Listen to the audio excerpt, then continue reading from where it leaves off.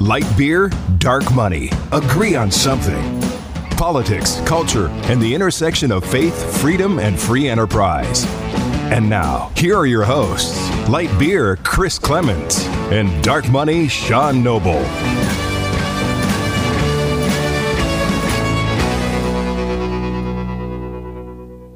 All right, welcome back to another episode of Light Beer, Dark Money. I'm Sean Noble. I'm Chris Clements. I'm sorry, I'm laughing. Why are you laughing? Well, because we have a really great guest here today who we've been pursuing for the better part of a year. Well, she was supposed to be one of our very early guests, and she blew us off. I know. We got stood up. And That's okay. We weren't very important. No. To the work that she is doing. Darcy can get away with standing guys up. Well, she can get away with standing us up because we've known her for so long. And we sort of had this banter, and so she just smacked me just a second ago. I did because I didn't realize, no one told me that this was, you guys have screens, and so I'm in my mom clothes with my mom face and my mom hair. I'm in my workout clothes. So Well, he's always in his I workout know clothes. I'm actually not in plaid this week, which is flannel. Yeah, no flannel plaid. No, what it's 100 degrees warm. out. A little warm. Phoenix is coming back. We're not going to see flannel for a few more months now, right? No, it's Johnny O from now here on out, probably not workout clothes. Well, we have Darcy Olson from Next Gen with us today. This is as we said, Gen Next, Gen right? Next. What is Gen Justice. Gen Justice. Gen Justice. Good grief! Will you please get it right? I'm just happy she's here. It's obviously a very so memorable organization name.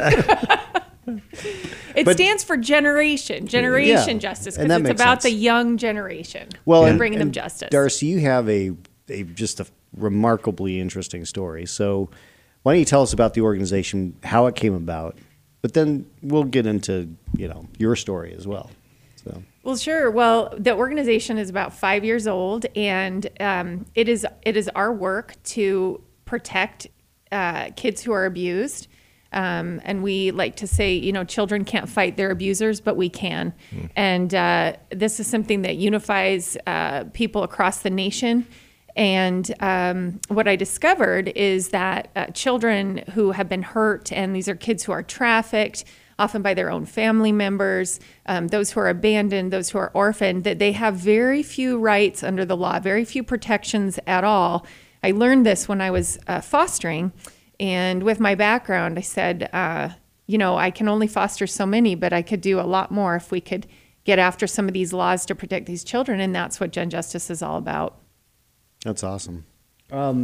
So you came upon this issue because you were fostering, and then do they call it foster fail when you end up adopting? I mean, I know they do that with you are. dogs. I'm a 4-time foster fail, which is you go into foster and you think it's temporary, and then the child needs a forever home, and so you fail at temporary because you end up adopting that child and being a permanent home. So over time, I fostered 10, and I ended up keeping 4 of those children, and it's kind of a funny story, like so many great things in your life that happen. It's the unplanned ones that really come through for you. And this was definitely not my plan, to have 4 children as a single working mom, but it's all working out. Yeah, and you've said that this is really so much of what you were doing before really prepared you for this. Talk a little bit about that. Yes. Well, prior to forming Gen Justice, I was working as the CEO of the Goldwater Institute. And there I was able to move a lot of public policy and really understand how changes come about, learn about that process. And I wrote a book called The Right to Try, which became a federal law. And so I was doing all of this work and learning how to change laws locally and also at the national level.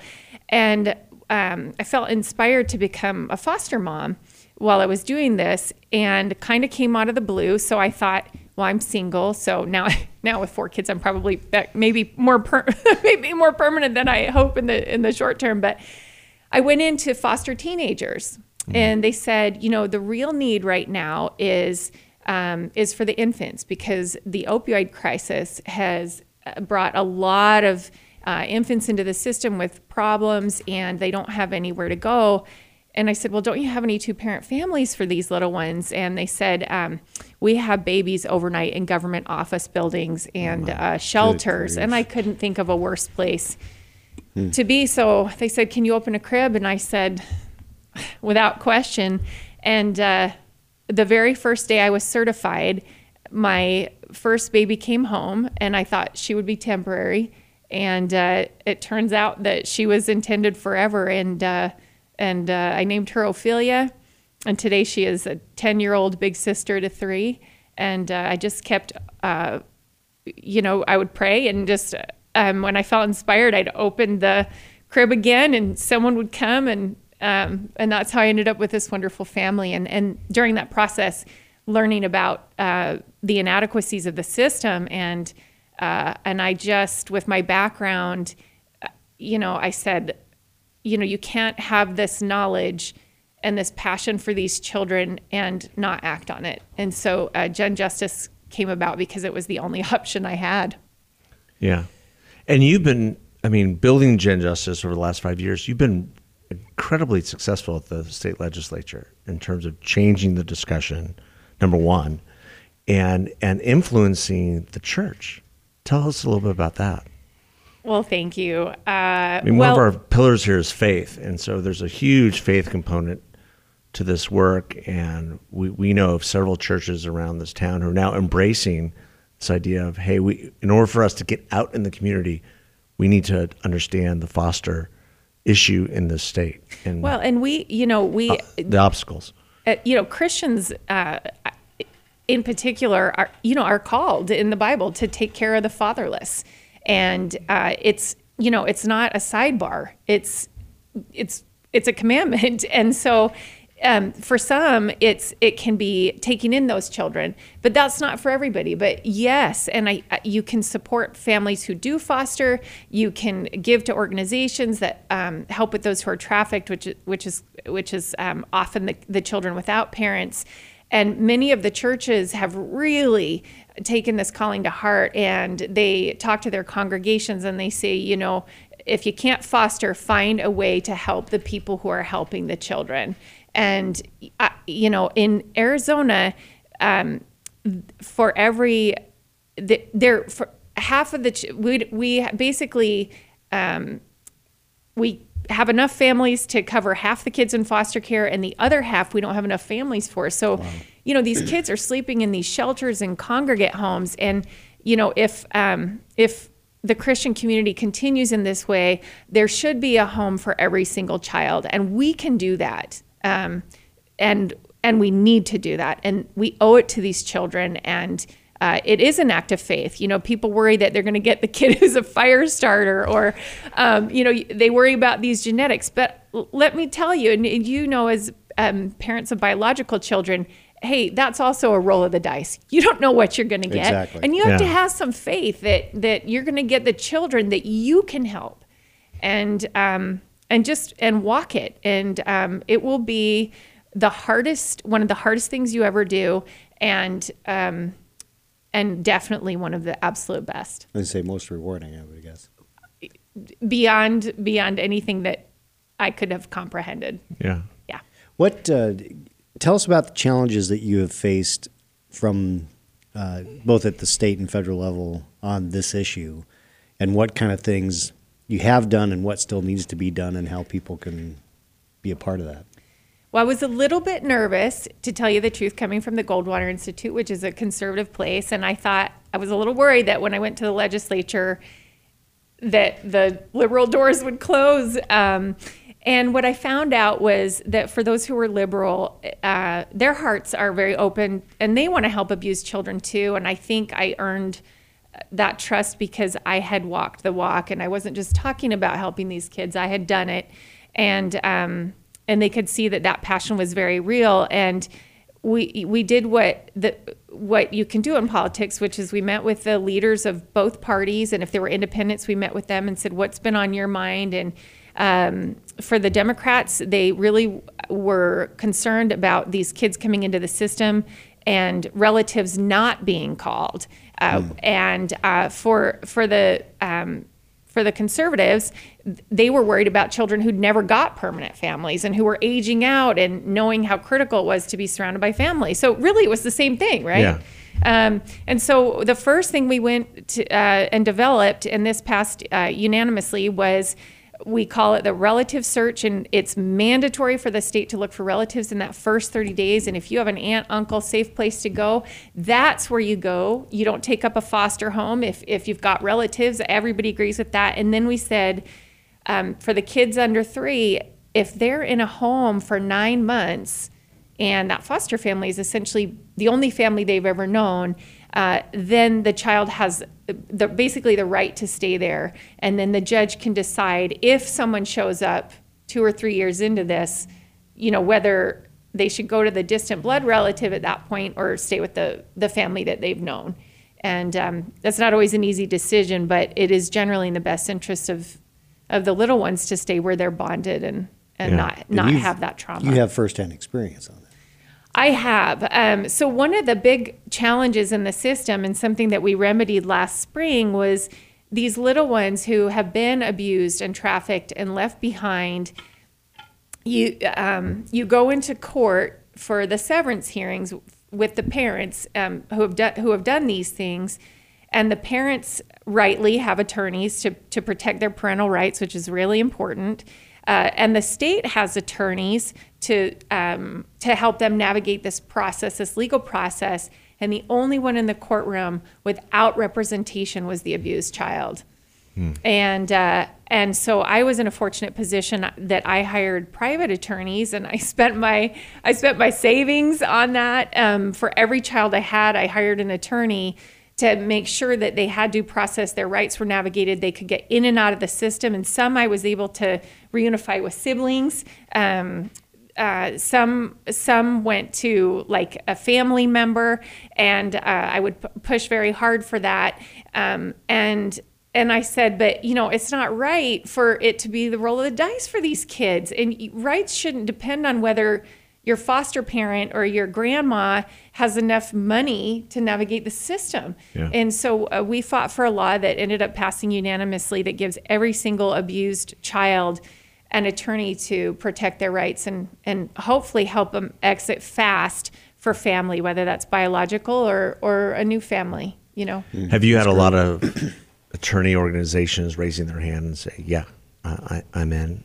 Or has it been more difficult to... I have truly been astonished at the goodness of people in opening their hearts to these children. There is no partisanship on this, and attorneys want to do pro bono work. Legislators want good bills to vote on. They don't always know the solutions, but if you present them, they're like, "Oh yeah, of course, the abused child who's been trafficked needs some representation."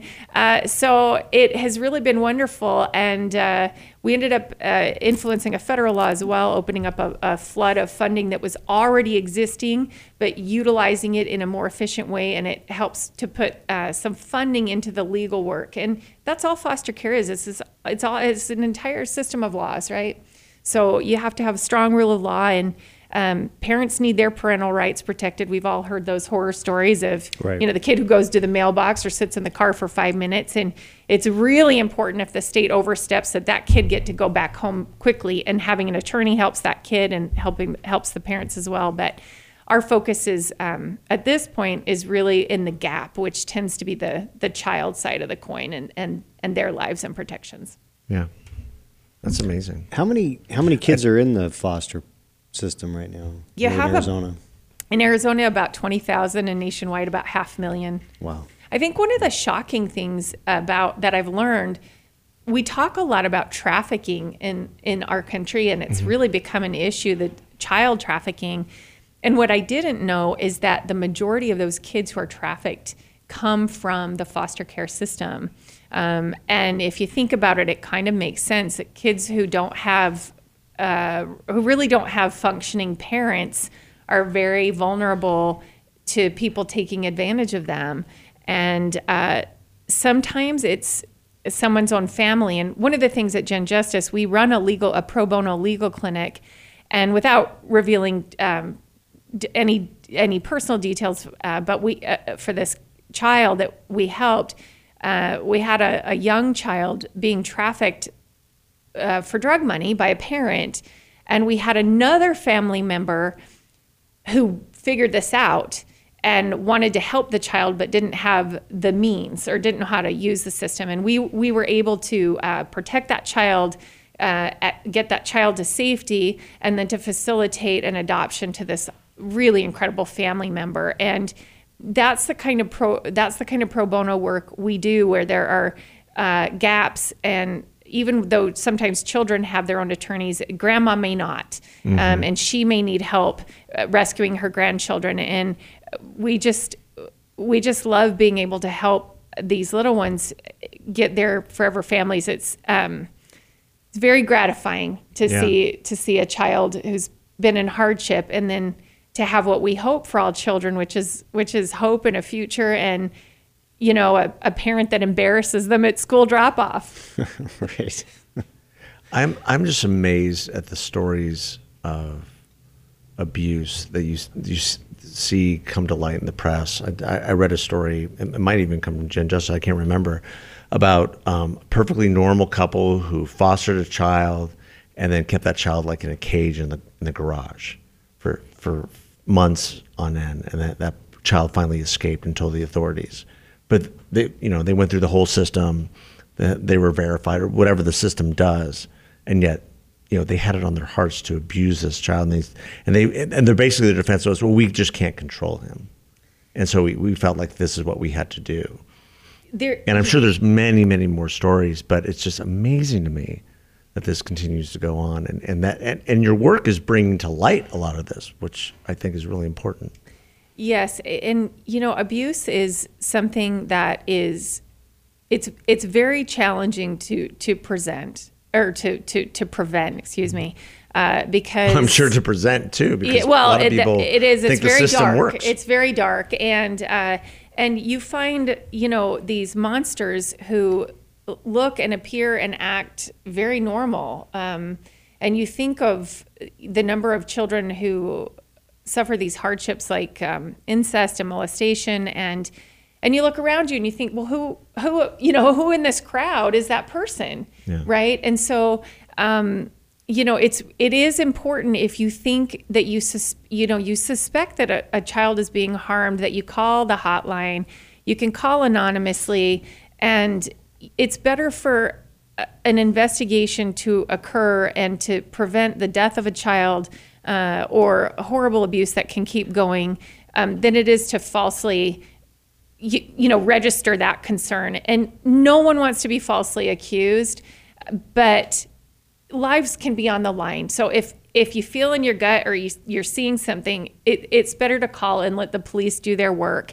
And if they're not going to remove a child that they're not certain is in very, very serious danger. The federal law says we keep children at home unless it is so dangerous and severe that their lives are on the line, and only then do we remove a child. So if they're removing a child, there's something very grave happening. Yeah.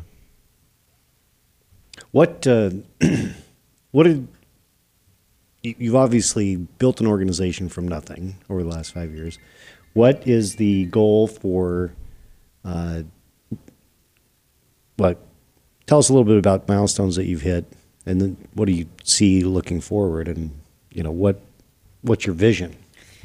Well, the vision is that the system work as it's intended, which is a temporary safety net that gets children into safety and very quickly to family, whether that's a biological family member, whether they can go home or not, or whether they need a new family.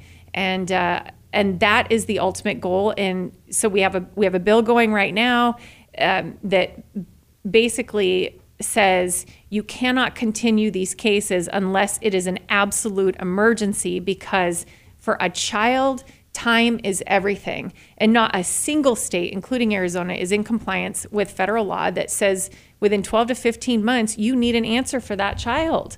they deserve that. And so the Arizona legislature just unanimously voted on this law, and we're confident the governor will sign it so that their cases are expedited as they should be. So we want things like that.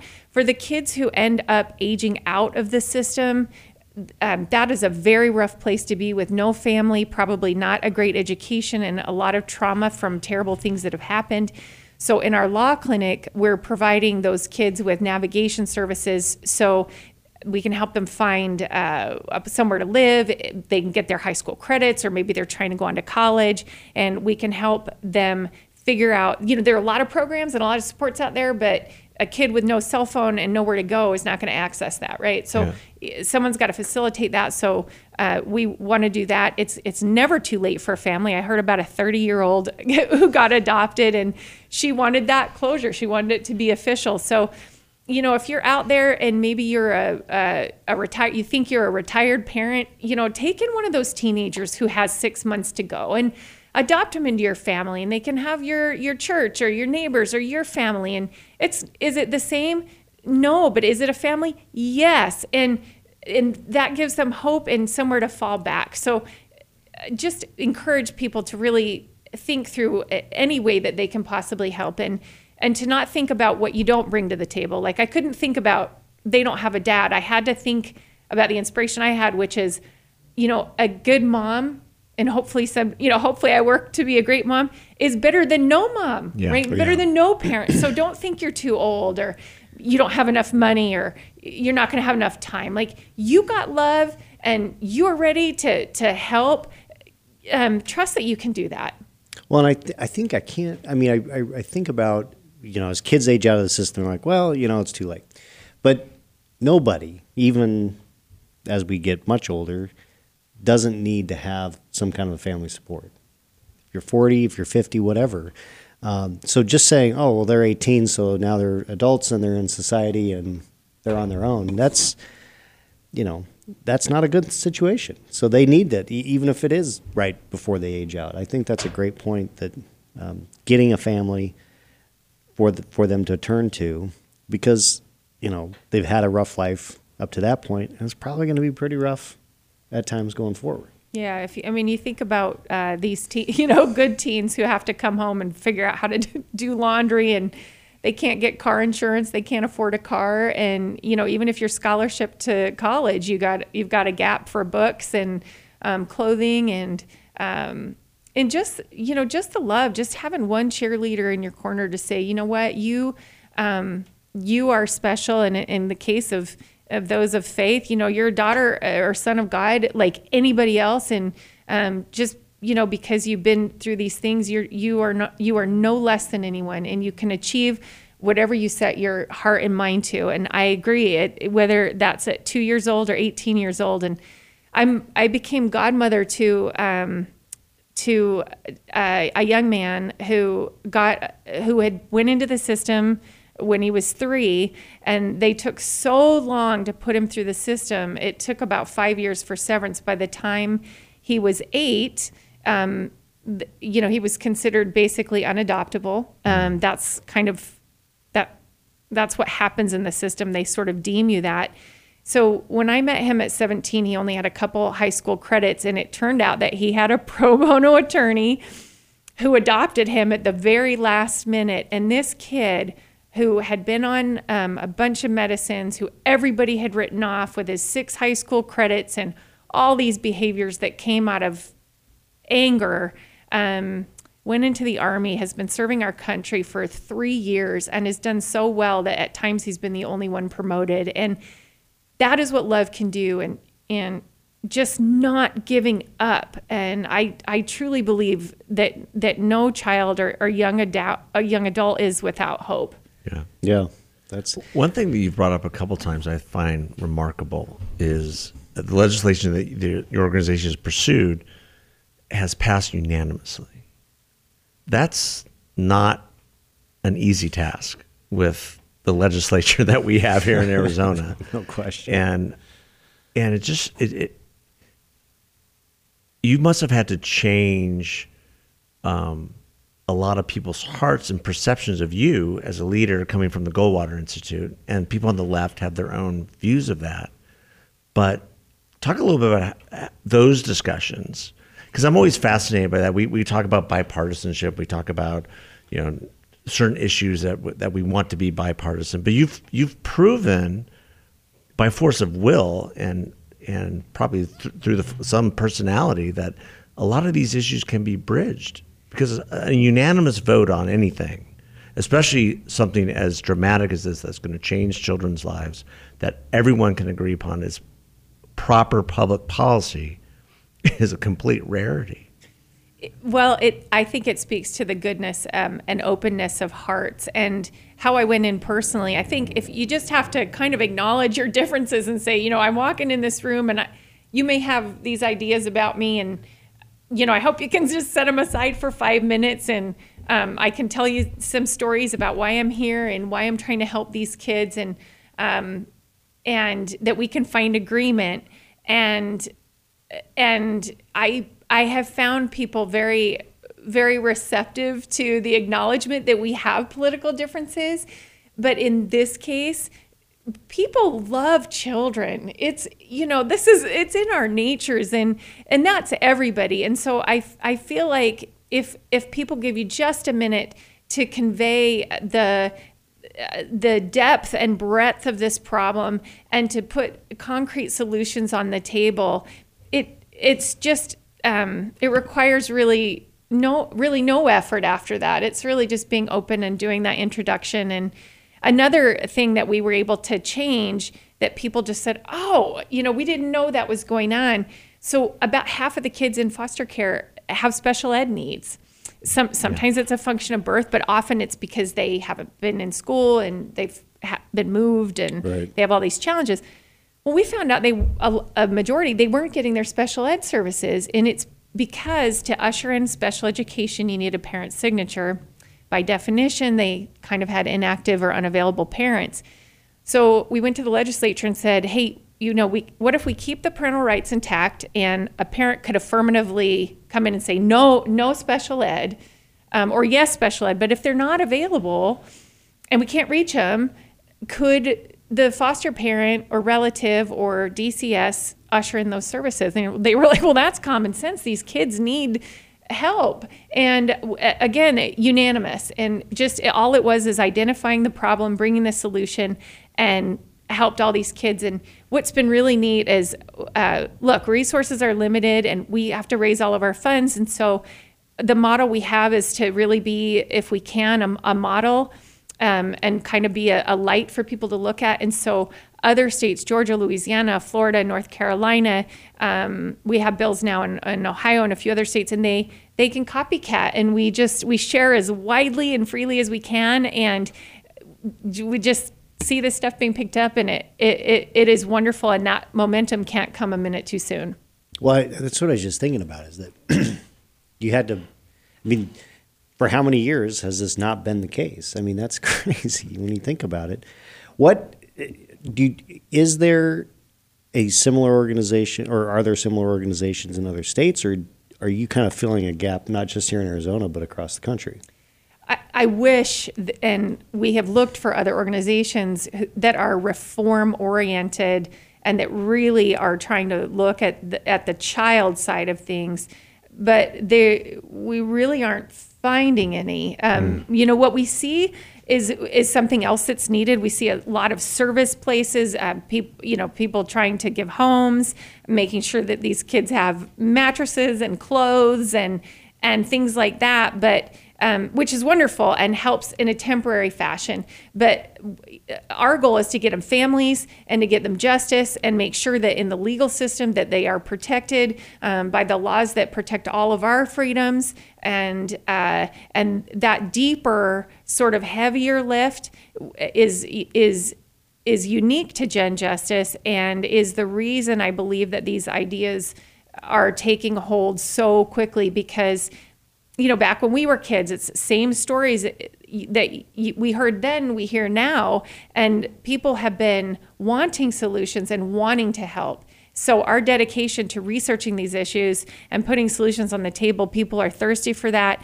And, I, like you, sort of thought it would take 10 years to get kids attorneys. And the very year we introduced the idea, it was unanimous. Deal. Yeah. I mean, I don't think people really understand, hopefully our listeners understand how dramatic that is to get kids attorneys to represent them in court. That's, well, yes, here and the fact that it's not being replicated in every state, and there's a calling there, obviously, a dramatic one, to make sure that happens. It's just it was a blessing that I had the background from the Goldwater Institute, and that I happened to be in court with all of these wonderful foster children, and even though it was, you'd see it and it would hurt, and you saw this absence, what it enabled me to do was to be in, to think, I was like, well, I know what this kid needs, and I know if the law changed this way, it would make it better. And so to put 2 and 2 together, and definitely an act of faith to start an organization with, at the time, 4 under 4 at my kitchen table, and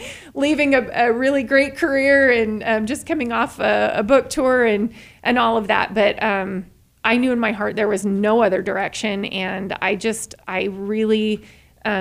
But you were kind of walking into that for a while, I think. I saw it just because of our friendship and my involvement with Goldwater. You were speaking more and more about the needs of children on a public stage. And I'm going to embarrass you a little bit. You put Goldwater on the map. Before Darcy Olsen, the Goldwater Institute was nothing in the state and nothing nationally. It was just this thing.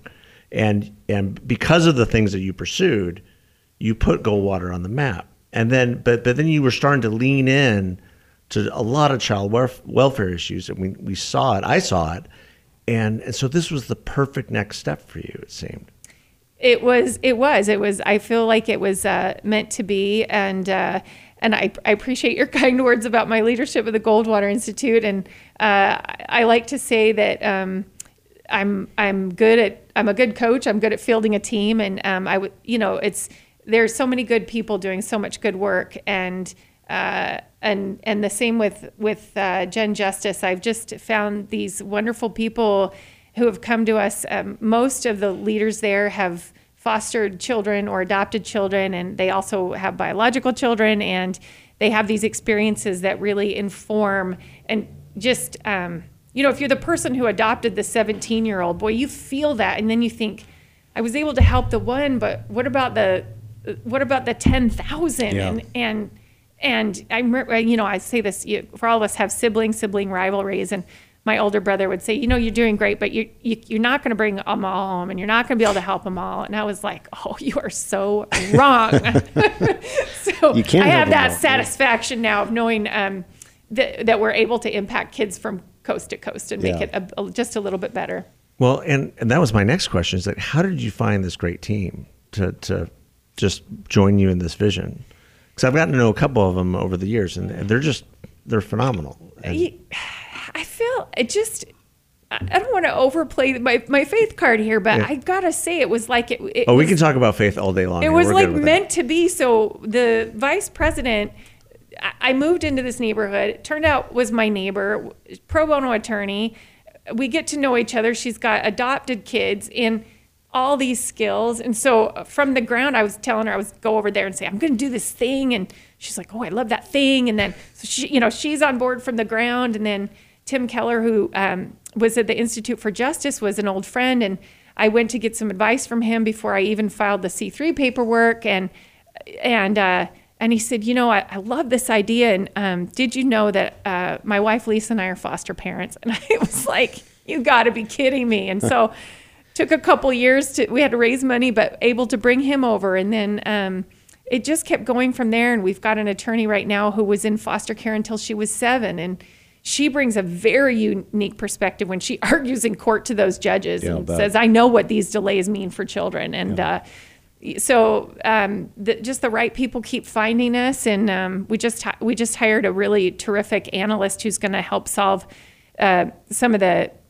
the deep problems. And he and his wife, they had a second cousin who had a baby that couldn't be kept, and they stepped in. So that was a kinship adoption. And so we've just seen it in so many ways. But I do want to say one of the things we're going after is half of the children who die of abuse every year have either open cases with child protection or went through child protection. So It's a complete failure of the state to protect these lives. And we have to get after that. So you may not know abuse is occurring, but I'll be darned if you do know and you have an open case, then we need those kids protected. And we have to figure out why half of them basically go home and suffer death at the hands of the very people who are supposed to love them. So that is not an easy thing to do, but that's our mission at Gen Justice, to protect these young lives.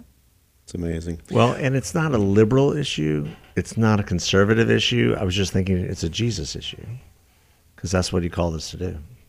Yes, and I mean, if you happen to be, an atheist, as we all have in our families, I've heard him say, look, you get one go round, let's make it right for these kids. So, it's almost, I feel like no matter where people are coming from, that this is just the unifying issue. And when we know we can make a difference, then we need to make the difference. Yeah. We are the difference. Yeah, no question. So obviously you're a 501c3, which means that you rely on the generosity of folks. How can people get involved, coming up on tax time? So in Arizona, there's a unique opportunity for people to support you and get a tax credit. Well, I'm glad you brought that up. So Arizona, we're on the vanguard of so much here. We're the only state in the country where if you donate to a charity like ours that helps foster kids, you can get a tax credit up to $1,000. So it either is going to go to state government to fund heaven knows what, or you can give it to a place like Gen Justice, and you know that you are helping kids in our pro bono clinic, and you are moving reforms at the legislature. So people have been very generous to us that way, and that's how it's part of, it's a regular funding source for us. And like I said, we make the difference. And when you start an organization from scratch and you don't have a penny, you see every name that comes in and every dollar. And, we get these checks, these envelopes, and it's like, it's coming from your grandma, and it's, you know what I mean? Yeah. It's a $5 bill, or those who have big means, sometimes they do those really big checks. But if you can take advantage of the credit and you want to help these kids, it all adds up. It's an old expression, but every penny counts. And, we would love to have people look at genjustice.org and see what they think, and join us in this work to protect this generation, and not just this one, but the generations to come. Yeah. Well, I can't thank you enough for the work that you're doing, because you think about not only are you saving the lives of kids who are abused, but we need smart kids to grow up in stable homes to keep our progress going as humans, and in this country and in this world. And you just think about some of the greatest minds that we've had have come from broken families, and somehow they had they got out of it. They had a chance. So there are some, maybe there's a kid that's going to cure cancer that needs to get out of the system and into a loving home. I mean, it's just, there's so much potential there that we need to tap into. Well, and people like to say Jesus was adopted, and as was Moses. It's all throughout our history, and you go to the modern day. Steve Jobs was adopted. Faith Hill was adopted. I mean, and you can't see adoption, so you don't know unless you ask someone. And every life has tremendous potential. And I think now of my one I want to identify, but one of my children, and came from a family that had multiple children and drug problems that they couldn't keep, but that mother had also been in the system, right? So it's generational. And I look at this beautiful child I have now, kind to the siblings, and we have an elderly neighbor making cards for the neighbor and bringing over Thanksgiving meals. And I look at her and I think, you just broke the cycle, and she wants to take over Gen Justice one day, and whatever she does, she's going to bring great joy into the world, and that is it is precious. It is precious to see the change in that life, to know what would have been, and now what will be. And I am not a miracle parent. I just have a lot of love, and all of these children, regardless of drug exposure or whatever it is that they've been through, I truly believe if we wrap ourselves around them and we do have some faith, and they can become anything. Yeah. Absolutely. Give them That's hope. fantastic. Well, thank you, Darcy, for being here. We will definitely have you back sometime. Thanks for the opportunity. We always say we're going to have people back, but I do. But we've had a nice string of guests where we've had one person back. We've had one repeat. Yeah. But I mean, we need to get regular updates, because this is one that's super important. Yeah, I think absolutely. the more that people hear about it, the more that they can help you. Well, we would love that, and I so appreciate your time and your audience, and I hope maybe one person out there today was inspired to open up their home or to become more active in supporting these children in any way at all, and if so, then our work today has been a great success. Yeah, absolutely. Well, thanks everybody for listening. Yeah, And thanks for being again, here, Darcy. and God bless you. Thank you. Thanks everybody.